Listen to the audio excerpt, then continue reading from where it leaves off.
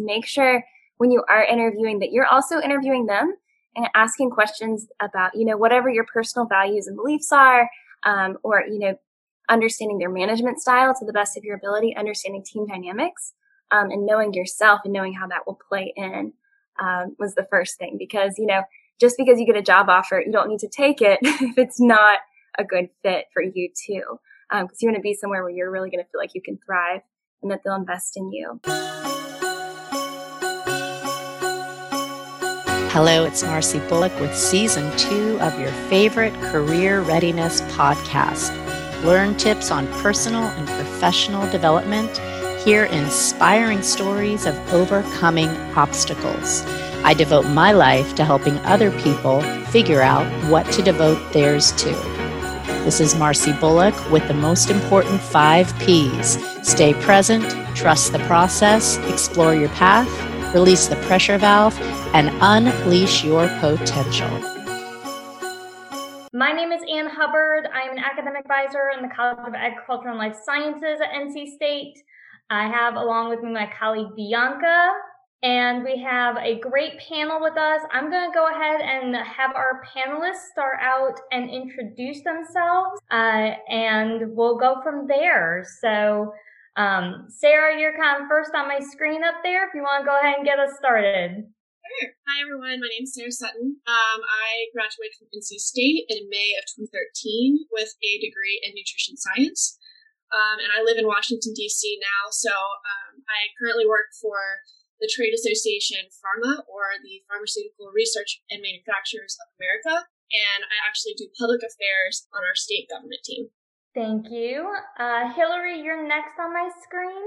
Hi, everyone. My name is Hillary Flannery. I graduated from NC State in 2014. I was a human biology major, and I now currently live in Raleigh working as a project manager in the CRO space, specifically in oncology clinical trials. Wonderful. Happy to have you here. DT Oliver, I'm going to hand it over to you. Hey everyone, I am DT Oliver. I got a bachelor's in statistics from NC State in 2016 and then a master's in analytics from NC State in 2017. Currently, I'm living in Washington, D.C., and I'm on the data analytics team at Feeding America. So great to be with y'all. Thank you. Thank you. Kelly? Hey everyone, my name is Kelly Piero. I graduated from NC State in 2016 with a degree in mathematics. I'm currently living in Charlotte, North Carolina. I work for an HR consulting company called Alight Solutions, and I work in a kind of weird department. We call it HRIT. So I do a little bit of HR things and a little bit of IT things. Great. Lexi, I have you next on my screen. Hi, everyone. I'm Lexi Bynum. I graduated from NC State in 2019 with a degree in statistics.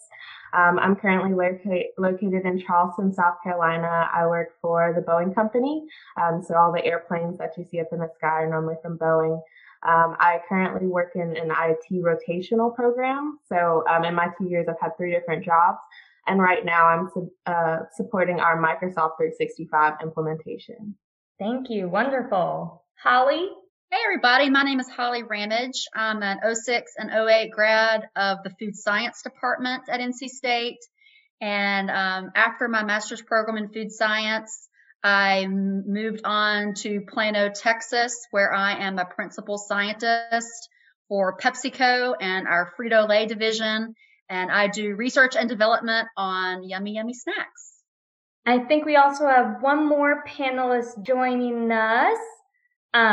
Just a moment. Yes, we have Mackenzie Jackson joining us. Mackenzie, we've just been doing introductions. If you would like to provide a brief introduction for our group.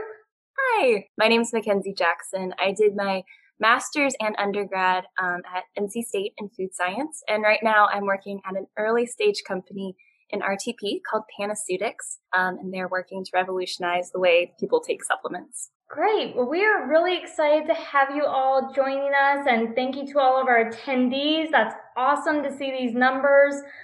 To get us started until we get some of those questions, for any of our panelists, what's the best piece of advice that you have for students to achieve their career goals?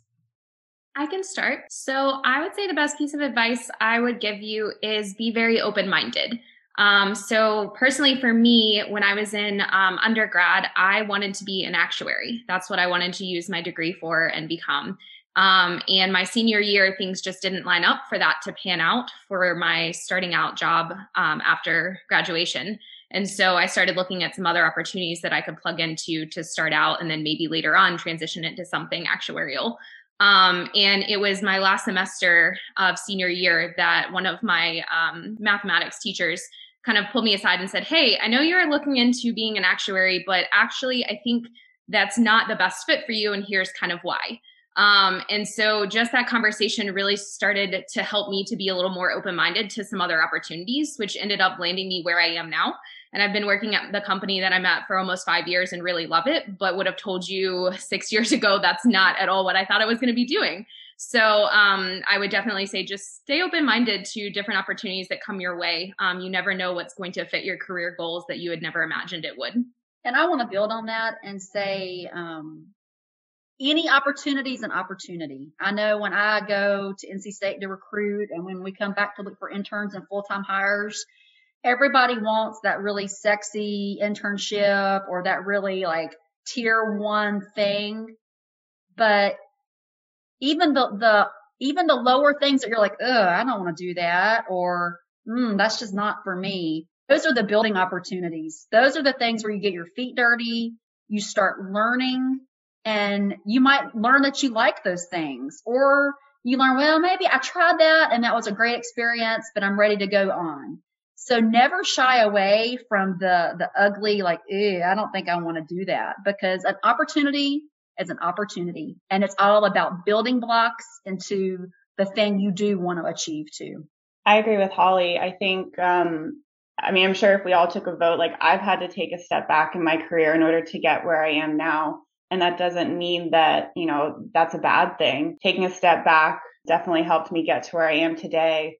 And the other thing I would like to add too is think about what you want in your day to day, right? Like I went into school thinking I wanted to be a PA, and that was my goal. And then halfway through, I realized I don't want the 12-hour shifts. I'm more of an office desk person, 9 to 5 with a set schedule. And so I completely revamped, stayed in my same major, but I'm so happy that I did that because my day-to-day lifestyle is much more suitable for me as an individual. Great. Yeah, I think building off of what Holly was saying and Hillary, in terms of being open-minded in opportunities, and I think too in the people that you meet, making sure just to be kind to everyone regardless of their status or position, because a lot of the people you know now are going to be industry leaders here in the future. So I think that is the biggest piece of advice, is just build your network, make lots of friends, don't burn bridges. Thank you, Hillary, Holly, Mackenzie, and Kelly. The next question we have for you is, what do you wish you would have done differently in college? I was just going to say, for me, I wish I would have maybe put myself out there a little bit more in college in terms of like going to info sessions and leveraging the resources that I had available to me. That's how I got into my current position. And I just think, if I would have showed up a little bit more or gone to some different info sessions, where could have my career have been? I think, I often strayed away like, I'm too busy with class, I'm too busy with school to really think about that kind of stuff. But I could have really been building up my network all throughout that time to leverage, my experience as a senior and make it a little bit easier for myself. I think if I could go back, I would have started asking myself the question why a lot earlier than I did. I think I just naturally went into statistics because it's just what I was good at math in high school and it just fit. I didn't quite ask myself why I was interested in the field. And so that led to some jobs and internships that I really didn't connect with for a lot of years. And then similar to what was shared in the first question, I kind of left a very cozy job because I really didn't understand why I was doing it after a while, and ended up taking a temp job here at Feeding America, which, technically was a step back, but it helped me answer that question of why I was doing what I was doing better. And I wish I had started asking myself that question a lot earlier. Just why is it that I want to do this? Why am I doing it? I think as a student, there's a lot of open doors to you. And so I think I wish that I had done a little bit more professional interviews and just talking to people who are in different fields that my major could kind of flow into, because people are really open to talking to students, I think. So that's something I would definitely recommend doing. That's great. And that actually helps us segue into some of these questions that our attendees are asking. The first one that we have is, when is the best time to start applying for jobs if they're graduating in December? I say the earlier the better, honestly. Like summertime, because you never even know. You could apply for a job, and depending on your class schedule, you could start before you graduate. I actually did that. My internship was a summer internship, and I had the opportunity to stay on. So I continued with my internship. At that time, it was like a full hire position while I was finishing my last semester, because it was like a cushy last semester. So I would say as soon as you're able to, just get on there, and nothing is going to hurt just applying. I would echo that. And I would say too, start getting coffees with people that you want to connect with, or if you see a company, start doing that research on the front end, just because you don't want to get to a point where you're graduating and you're starting that process now. So I think the sooner you can kind of establish those relationships, the better. Just because, sometimes a job might show up and land in your lap really quickly, but sometimes it might take a while to get there. And I also think the more interviews you can have up front, the better conditioned you'll be for landing the right job that you really want. Yeah, and kind of to the point earlier of taking opportunities, go to the career fairs, go to the things. I know with the pandemic, some of that stuff is virtual and changed and everything, but take the opportunity to meet people and talk to people at different companies that you're interested in, whether you are able to apply for an internship or a job at the time. I know there's a handful of different career opportunities that our company had gone to at NC State like that. And I'd met people that they weren't, they were still a sophomore or things like that. But because they came so many times, their name popped up for me, and I recognized them as soon as they were able to say, hey, I'm graduating in 6 months. I really am interested in applying now. And so there's been a couple cool, really opportunities like that, where those are people we ended up hiring just because of familiarity, and we talked to them so many times we got to know them. So I definitely echo the sooner the better. Just start the process whenever. And opportunities are out there, all the time. I would say classically, if you think about hiring seasons, it's right there in that August, September, October timeframe when a lot of people are coming onto campus to do the interviewing for full-time and for internships. So that's kind of the sweet spot, but people are hiring all the time. So, you have to be on and ready to go at a moment's notice with your resume, and ready to step in at any moment when you see something to go after. I think especially with COVID right now, my industry in clinical trials, we are completely understaffed, and no one saw this coming, right? So again, anytime you feel that you see a position open, I would definitely apply. I think the best advice I got is there's never a great reason not to apply.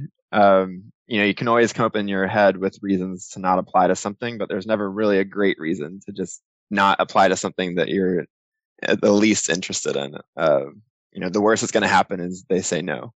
Or if you find out you're not interested in it, you can step back and withdraw. But at least if you see anything you're interested in, even if it's very early on, if you don't graduate till December, just putting yourself out there, it's never going to be a bad idea. And so kind of continuation with that, thinking about making contacts and reaching out, we had a question that said, what would be the most appropriate way to reach out to your company or your HR department or your recruiters after using the connection here today? How would you recommend our students to reach out? Well, I think I'm in an early stage company. So it's a lot less formal. So I would say, reach out via LinkedIn, and then happy to connect you with anybody internally. But I know it's different for different size companies. I think LinkedIn is a great initial, launching platform for sure. I would say too, just as you're looking at positions, even if they don't necessarily have a position or a role that's open that you necessarily want, a lot of times different companies, depending on how big they are, will have, people, and you can see what their role is and what they do, and just connecting with them that way on LinkedIn and just saying, I'm interested in what you do. Not necessarily going to them saying like, I need a job, but more or less like, tell me about the work that you do, tell me about your company, and kind of making that connection that way. And that way also, when a position does become available, you want them to remember you and your name to come to mind so that they can, reach back out to you. And then another great piece of advice I was told is, anytime you do one of these coffees or you meet with someone, like always ask them, is there anyone else I should meet with or anyone else I should talk with? So you're constantly kind of like broadening your connections. Yeah. And kind of going off of that, definitely if you're having a conversation with somebody, just ask them, hey, like I would love to follow up with you, or I'd love to keep finding out more information. How's the best way to contact you? That's sometimes the easiest way to get that question answered, is just to ask. Yeah, I think I'd have to echo everyone. My company is much bigger, so just casting a wide net is my biggest recommendation, making sure you're reaching out. Like our job postings will normally have a recruiter on listed with the job requisition. So reaching out to that person, but also reaching out to, anyone else who might be in those roles, like people were saying earlier on the panel. Thank you. We have a question that's specifically for Hillary. The panel, she's saying, I'm interested in oncology. Could you explain more about what you do in your job? So what I do, I'm a project manager for oncology studies. So when a pharmaceutical company comes to us and we win an award for a new drug that they have, they will hire our company to run that trial for them. So I'm the project manager. There are many other roles that go into working as a team. So we'll have a clinical lead that helps work with the sites, who then works with the patients. We'll have a data team, we'll have a statistics team, we'll have a safety team. And as the project manager, you're kind of the driving force and organizer behind all of that. Also managing budgets and timelines and contracts, as well as, receiving the data from the clinical sites and managing it and making sure it's in the appropriate hands. So all of this plays in and then will then be submitted to the FDA for approval. So this COVID-19 drug has been a very expedited view of what we normally do. Normally a drug will take about 10 years to come to market, but the COVID-19 happened very quickly. And a lot of people are very happy about that. There's another question for Holly. It says, hi, Holly, I'm interested in an R&D position. Do you think a PhD is mandatory if I want to get into R&D, or should I even start with after a master's? PhDs, if you want to work in the industry, are definitely not a requirement for R&D food industry jobs. We do hire PhDs at PepsiCo, but for specialty areas. So if you think about the rise of plant proteins right now in the industry, we're looking for people to have plant protein PhDs because that's a trend that we need to build our expertise in. But, sometimes you have a PhD specialty that is just not what we're looking for. And so it corners you very quickly into a small hole of what your resume is saying you're capable of doing. And I would say that most R&D people at a larger food company are more generalist. And we have a very broad scope of a lot of different tools and techniques and technologies, and we can manipulate them in any way we need to. So I definitely think if you're looking for R&D and you're looking for product development, probably a master's is really all I would recommend, unless you really love that technical area that you're wanting to continue in further. You got to do what you love. If you love going deep into the subjects, going deep into science, writing research papers, grants, really understanding the weeds of it all, a PhD is wonderful.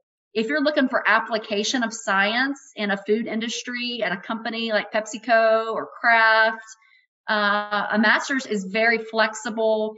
You have had some research experience in a master's program, and that gives you the fluidity to be able to come in and really just go in multiple ways. So it really depends on what you want. But for the roles that I work with and the people that I interface with in R&D, I would say a master's is as much as you would need. Thank you. And kind of talking about that and qualifications, we did have someone ask about how do you talk about your qualifications if you don't yet have that much experience? I see that Kelly was starting to type an answer. So any of our panelists, how do you recommend that our attendees talk about that experience or qualifications when they're still building that?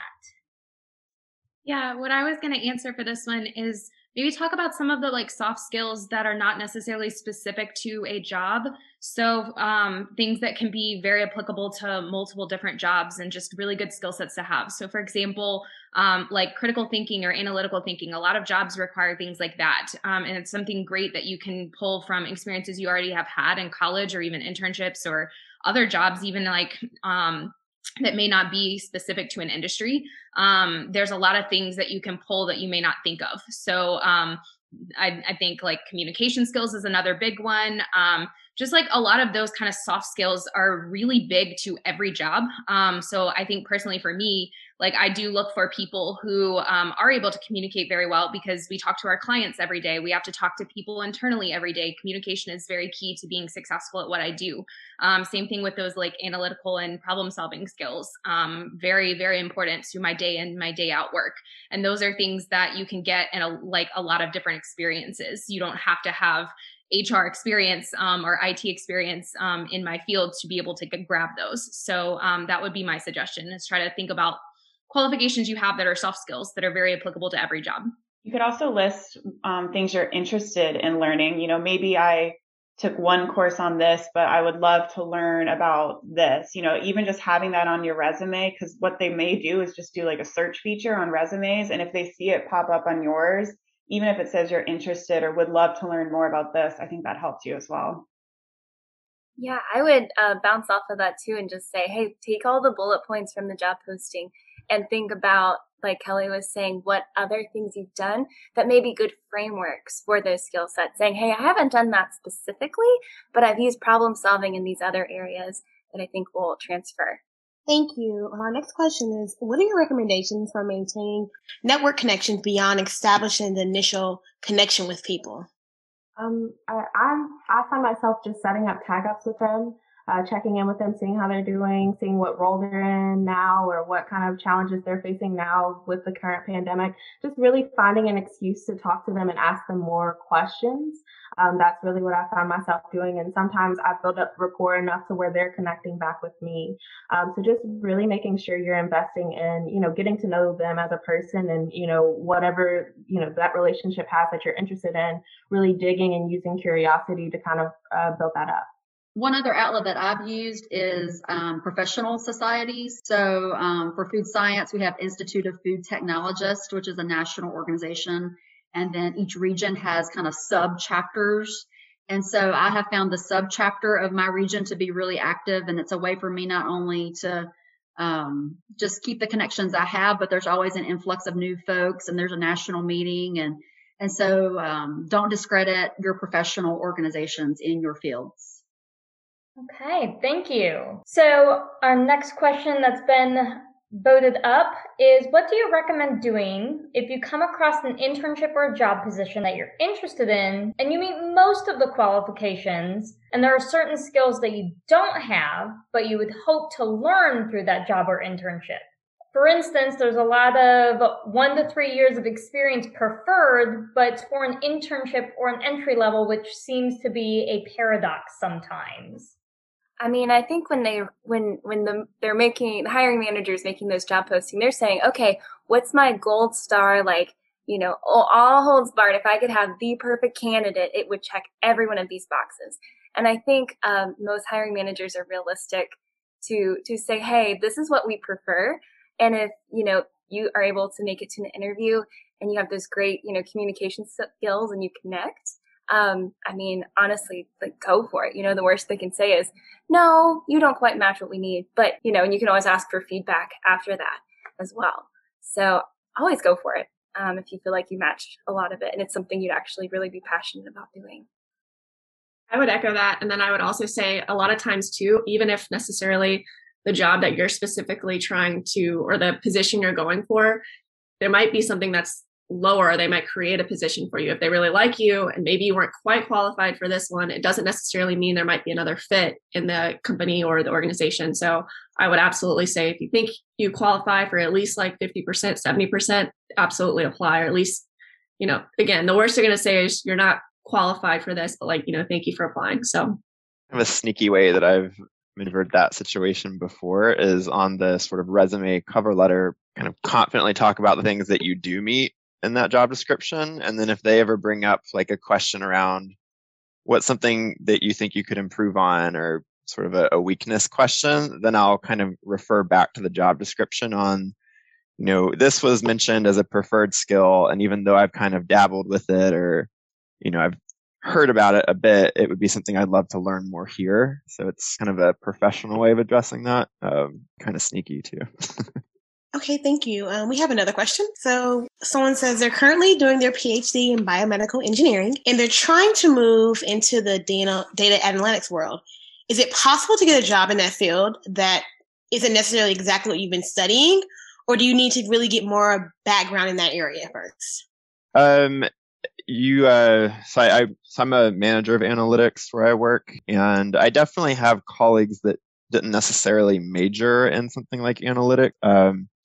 But at some point, they've kind of either taken some of the free courses that are out there, whether it be, I know there's a lot of them at this point, and I can't remember the names of all of them, but there are some free courses out there where you can learn things like R or Python or Tableau. So I've seen where some people have kind of taken it upon themselves to learn outside of their degree. So I don't think you necessarily need to worry about getting an actual degree in analytics or statistics, as long as you kind of have a general knowledge of how data works and have at least kind of worked a little bit with it. I think continuing education, like you said, is huge, and very obtainable to do while you work if it's something, that's your new goal in life. My husband graduated from NC State as well as a history major, and he's in the same industry as I am, clinical trials. So no, he didn't use any of his undergraduate degree in his job now, but you make it work and you take the additional classes or internal training programs that you need to. A lot of the things I've seen people do when they're applying to jobs within IT is just, like do a project or something. Like for data analytics space, I've seen people like analyze their Spotify data and, do a whole report on that. And that's something cool that you can show that demonstrates, your interest in the field, but also, that you have the skills to go out and do it. Okay, great advice. Thank you. We have an attendee that's currently a master's student in statistics. And what advice do you have in terms of where they could look for internships, summer internships, or other positions? I would go for LinkedIn these days. And then where I found my current job was just like Google Jobs. I'm probably not an expert in sort of finding jobs, but at least that's what's worked for me, is usually LinkedIn, or just kind of being creative with your Google searches as well. I think that's kind of a learned skill, just kind of trying different words, like starting off with statistics internship, and then finding different phrases that kind of might align with what you're looking for. Because some of the jobs I found, I had to kind of be creative with what I was actually searching for. So, trying different searches. Yeah, I think I personally just went back to like the internships that I had before, but I guess if you're in school, maybe that's not available to you, but just leveraging the alumni network feature on LinkedIn to look for your job. That's helped me a lot in getting one-on-ones and personal connections in those places. And actually, if we could expand that to all of our panelists, how did you get that first internship? And do you have any advice in that process? So kind of extending that question a little bit to you all. I actually, I applied for a job. I graduated, and I needed some kind of experience. So I originally came up to DC and worked intern in Capitol Hill. And I applied for an actual position there. And, one of the main takeaways they had for me was like, we really want someone that has an internship, just because this is a place that people either love it or they hate it. And it's a flight risk to us, and it's a flight risk to you, that if we give you this job, like we like you, if you hate it, then we're going to have to find someone else. So they offered me a paid internship. And I took the internship, was there 6 weeks, and then they hired me. So a position became available, and they said, you seem to be liking this. Do you like it? I said, yes. And they hired me right away. So and I just, someone had recommended me for the job and was like, I know there's a position here. It might be worth you like reaching out. So I reached out. I think it was in August. I didn't hear from them until November. So they had held on to my resume And I had been doing some other stuff too, but yeah, they called me out of the blue and were like, will you come up and interview? And I said, absolutely. Interviewed. And then they ended up giving me the internship. And that was kind of the thing. I was like, is it worth it for me to take an internship if I'm really looking for a job? I don't know. But the idea of the job and the place seemed really, really exciting and really cool. So I was like, I'm going to take a chance here and I'm going to go for it. And it worked out. So if it excites you and it's worth it, I would say, don't be afraid to reach out, use whatever connections you have to help, recommend you or what have you. So my first internship was during college, and I think it speaks to kind of using the Career Center while you're at NC State, because I had been speaking with, her name at the time was Jenna, was my career counselor at the College of Sciences, and kind of just talked about what I was wanting to do at that time, really wanted sort of an industry internship in statistics. And she had been kind of looking through all her connections, and she kind of put me in touch with what was eventually my first internship at John Deere. So I think in terms of getting that first internship, what helped me the most was just using the Career Center and having those conversations with them, because they really did help me a lot while I was there. Yep. Cal's Career Fair. That's where it all begins. That's why I say that fall time is where it's at, because you got a sweet spot of opportunities all around you at Cal's Career Fair and in the fall, and you hit it hard. You apply and you interview at any place that you think you may even have the slightest bit of interest until you find something. Cast your net wide. Yeah, I know as a food scientist, getting that first internship when I was a student working in a lab was just going to professors that I really liked and saying, hey, do you have any research experience? Now, I know with COVID right now, that's very difficult because I don't know if they're letting undergrads be assistants in the labs. But I did an unpaid for a semester with a professor, and then he connected me with a professor who was looking for an intern that was a paid position. And through that, I got some skill sets so that whenever I was applying for other internships, I had sort of a basis. So that was my way. But then also, to Holly's point, the different majors have clubs, and it was the food science club that was bringing in all of the great, companies, and you get to do, hear the company's portfolio and then meet them face to face, and then be able to do an in-person interview. So I would say whatever your major is, join the club for sure, and join any professional organizations that are relative to your major. Thank you. So one of the attendees is asking if, for those who live outside of North Carolina, are there any outreach centers like the NC Biotech Center for your specific regions?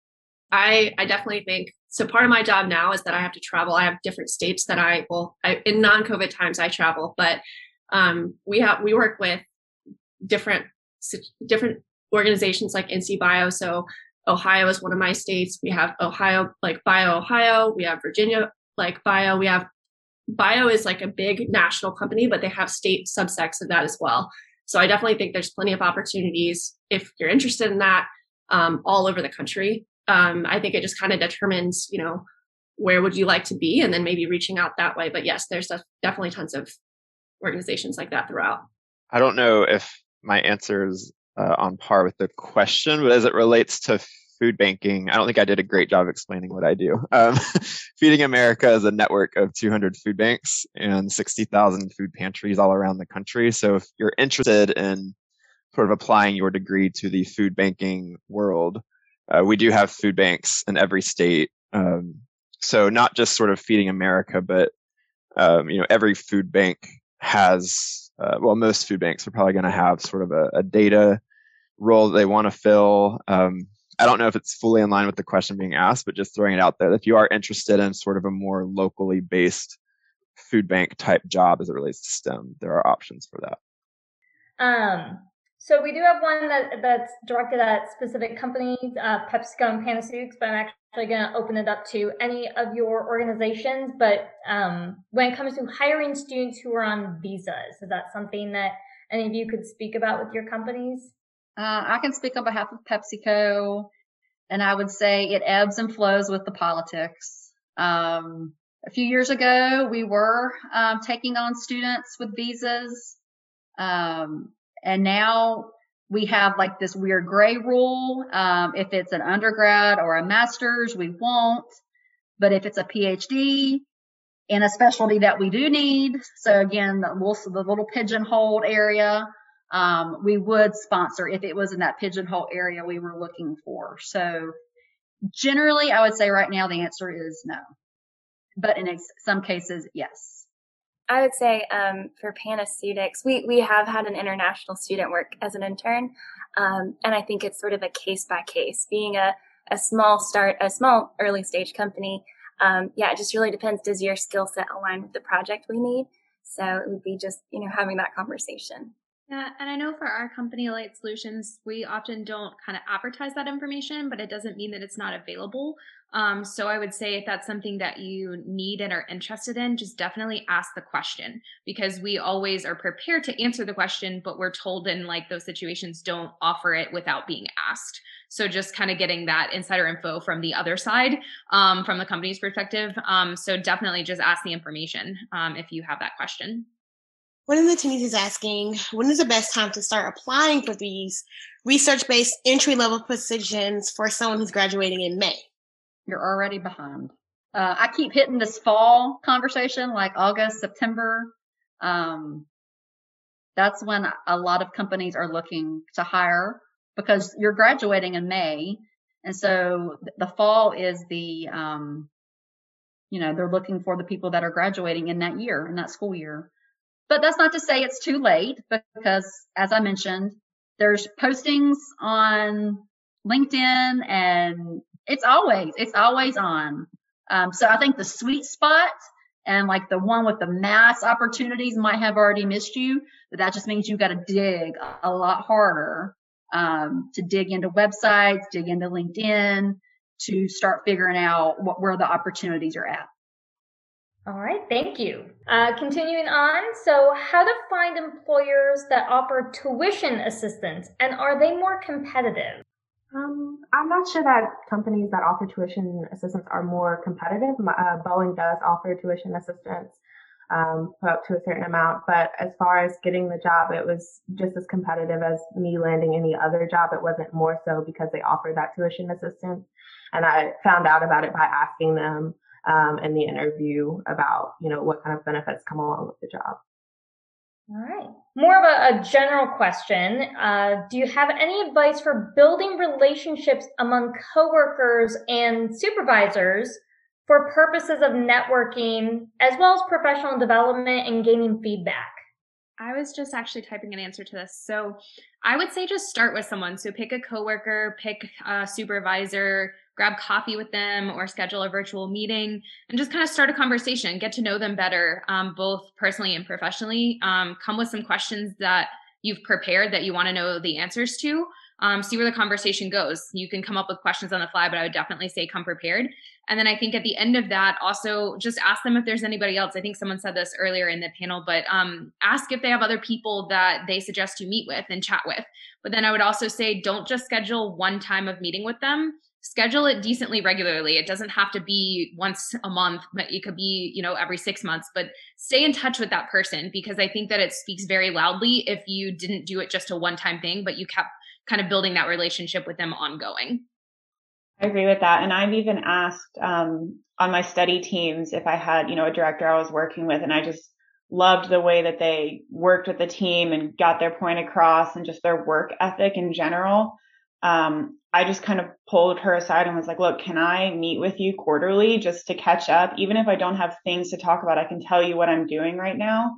And, she always has these amazing, like, oh, I didn't even think of that. And I thought I was on track, but she kind of gives me more ideas. So I would definitely just initiate it yourself if you find someone that you really connect with at work like that. I would echo that. And then I think something too, that's just like to build a good rapport with your manager or your supervisor or whatever. Don't be afraid to schedule a meeting with them and just ask direct questions. Like, this is the way that for instance, I know that if I send an email to one of my managers and they weren't getting back to me, it's not necessarily helpful for me to send a follow-up email. Sometimes that person just does better. Like, oh, if I'm not responding, you just text me. I'm like, oh, okay. So it's like, you kind of just have to figure out the way that people work. And so kind of asking up front, like, when I don't hear from you, or if I need sign off on something, like, what is the best way to get in touch with you? because, especially when you first start out, you kind of have this awkward balance of like, well, I don't want to annoy them. I don't want to be too much, but at the same time, like I really need this answer. So I think kind of just like having those conversations up front and being like, I want to make sure that I'm getting information and doing my job and getting that to you in the best way that works and makes sense for you. So kind of just understanding, because I've had managers and people that I report to that all operate very differently. So I think kind of just figuring out what is the sweet spot for that person. And that way, I think it'll help establish a better relationship with you guys. You'll work better. And then it kind of takes away some of that, like, am I doing the right thing? And all those second guessing kind of questions. So I think just like having those conversations is really important and makes you a better coworker. It makes you, and it makes your work life better as well. Just kind of knowing how other people and your colleagues operate. So. And I think maybe like the other side of it too, because I think it's so good to have the structured like questions, especially with people you'd like to mentor you. But I think in terms of building rapport, there's a lot to be said for just that organic connection, being friendly, saying hello to people. I know I'm really hoping we all go back to face because I love, walking through the office saying, hey, how's it going? Or, going out to lunch with a colleague and just learning more about their personal life and what drives them so that you can work, because you've been hired to work with this group as a team. So just, being like, hey, we're all on the same team and being friendly goes a long way as well. Yeah, and since I'm relatively new and I'm in a rotational program, I'm always starting a new position. So a good way I go about like connecting with people that I don't work directly with but are on my team. I'm like, hey, I'm new. I really just kind of want to learn about what you do and just kind of falling back on, having less experience and really kind of using that to my advantage. People love talking about themselves. And so using that to really get to know them. And then as far as feedback goes, I have a weekly meeting with my manager. And in those meetings, I can discuss whatever I want to. I can come with an agenda and, just really kind of talk to him and, get any feedback I want to. And we also have tools within our company where we can send through a tool that requests feedback for us. And so in that feedback, we always do a start, stop, continue. So what should I start? What should I stop? And what should I continue? And I think that's a good way to kind of frame conversations around feedback. Thank you. So we have kind of a specific question about an internship opportunity. So the question is, would it be better to go ahead and accept a very short-term opportunity, 1 month for this summer, or reject it and continue internship applications for this summer? I think that's a very personal thing. Is the internship in something you're really interested in? Is it going to give you some really great skill sets for your resume? Or is it, just a general, internship that's not really going to be a value add? Then I'd say, go for something longer term. All right, great advice. Thank you. So pharmaceuticals and clinical trials encompass many different types of positions. For those of you in these positions, how did you decide what type of job you wanted within that industry? I can start with this one. I did a lot with Marcy, the personality tests, right? I think it was the Myers-Briggs, and I'm sure there's a ton more now. But once I realized like what my personality type was, that really drove me to, the specific area that I wanted to. I mean, there of course are more specifics behind it. Are you a data person? Are you a safety person? Do you want to work with patients? But I think, again, it came down to my personality and kind of being like the type A organizer friend. I realized, I can take my personal personality and just pour it into work as well. And I think that makes your position a lot more effective if you can just continue what you do inside and outside of work and kind of parallel your strengths. All right. Thank you. We do have time for a few more questions, though. Another question was, I've heard from someone applying to grad school right now that if you're paying to go to grad school, then you're doing something wrong. What organizations would pay for someone to go to grad school, and how would I apply for them to sponsor me? I was commenting on that. I don't know that you're necessarily doing something wrong. Like I said, Boeing does offer for you to pay for your tuition or for your degree, But that comes with me still working my 40-hour week and going to grad school. So if that's something you're willing to do, and, you know, a lot of us will, and I'm applying to grad school now, that's something I've been okay accepting, but I know a lot of people who would prefer to dedicate that time to their studies. So if that's you, then, you know, you're not doing anything wrong. That's just try to figure out what's best for you. And as far as how to apply about it, most larger companies anyway have preferred partnerships with universities, and kind of make that really simple. Like I just go and click a couple dots on a form and they're paying for my school. So it just depends on where you are and what you want. Yeah, and I think, I mean, having grad school paid for, if you're doing a research project, like a thesis-based one, at least in a lot of the STEM majors, there will be like a graduate assistantship. But so I think that would be the other way you could have your grad school paid for and also have a stipend to live off of as well. If you're looking to, you know, not rack up those tuition bills. And I would also say, know why you're going to grad school. Just because you don't know what you want to go do next, that's not a reason to go to grad school. Just because you don't know what to go do next. Because grad school is a physical, emotional, mental commitment that will put you in debt if you don't have other ways to pay for it. So maybe you should be looking for a job first to even figure out if additional school is even necessary. Do not go to grad school because that's the only option you have. I think that's a really poor way to look at graduate school. I would echo that completely. I think even just looking at me when I graduated from college to what I'm doing now, if I was to choose a master's program right when I graduated, it would not at all be relevant to what I'm doing now. So I think too, like maybe just getting a job or two at first. And when you come to the point where it's like, okay, I need to get this grad school education to help further me in the career path that I'm on, then I think that's kind of like a turning point when you look at that. But I would say I know my company and the previous two places I've worked, they all offer assistance if you want to go to grad school. So I think a lot of companies do that. So I think it's always, there's ways around that for sure. But I would agree.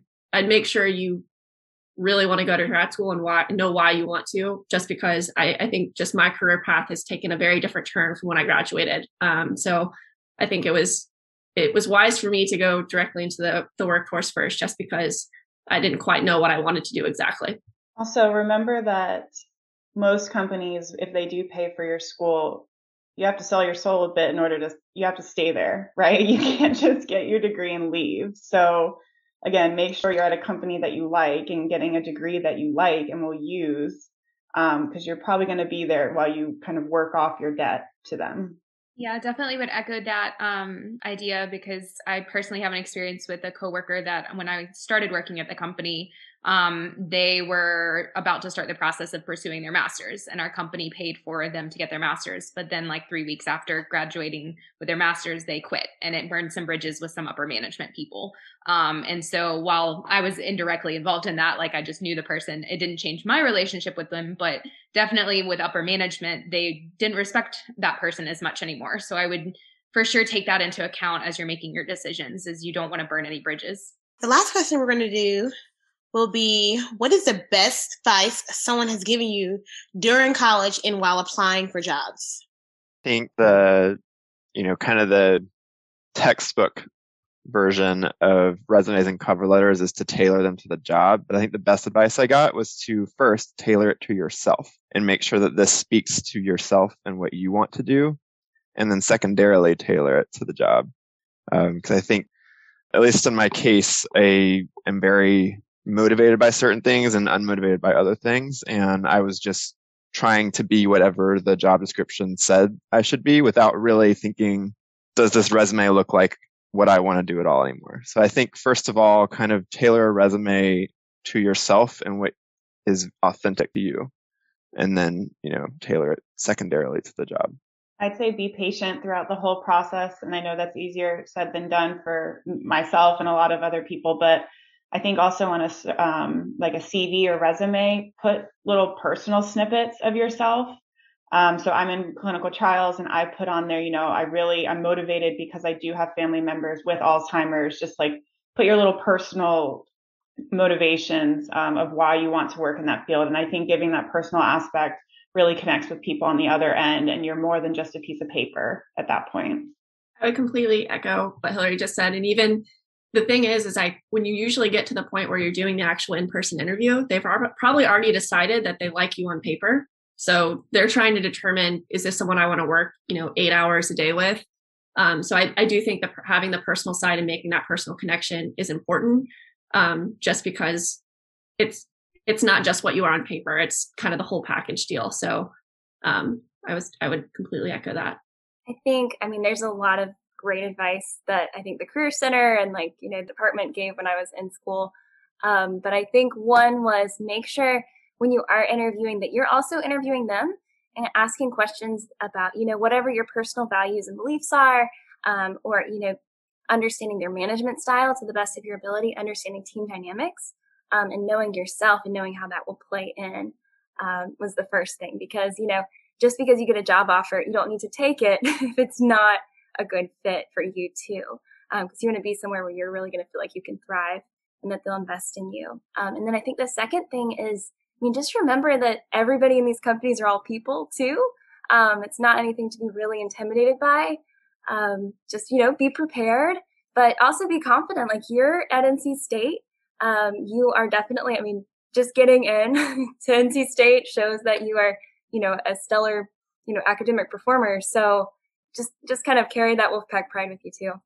Yeah. And I would say as you're doing the interview process, there might be jobs that you don't get an interview for, or jobs that you interview with and they do not offer you a job. I wouldn't let that discourage you. I would say learn from those. Take the things from those interviews and those conversations and take them as learning opportunities in how you frame them in your mind rather than viewing them as a failure. I think one of the things that I learned late in my college career and early in my professional career was that every time you fail or have a situation that you personally categorize as fail, but may not actually be a failure, use that as a learning opportunity rather than something that you knock yourself, beat yourself up for. And I think that really helped me because now there's been things from what I considered personally a failure that I've learned from. And when they came up again later on down the road, I was able to succeed in that situation. And I felt proud of myself for that, or a manager did, or things like that. And so I would say, don't get discouraged by the things that seem discouraging to you, but use them as opportunities to learn. For me personally, I had to really, people had to tell me to really let go of me trying to perfect every detail. I would literally not start on my resume because I'm I can't think of a good objective right now. And I would let that deter me from really getting things done. But just, taking little steps, whether it's setting up a mock interview with the Career Center or, looking on LinkedIn at jobs and trying to tailor your resume, just taking those little steps will get you a lot further along the way than waiting for everything to line up perfectly. Well, we are at our time. If we did not get to your questions, I'm sorry, but thank you so much to our panelists for joining us and bringing their success stories and their advice to our group.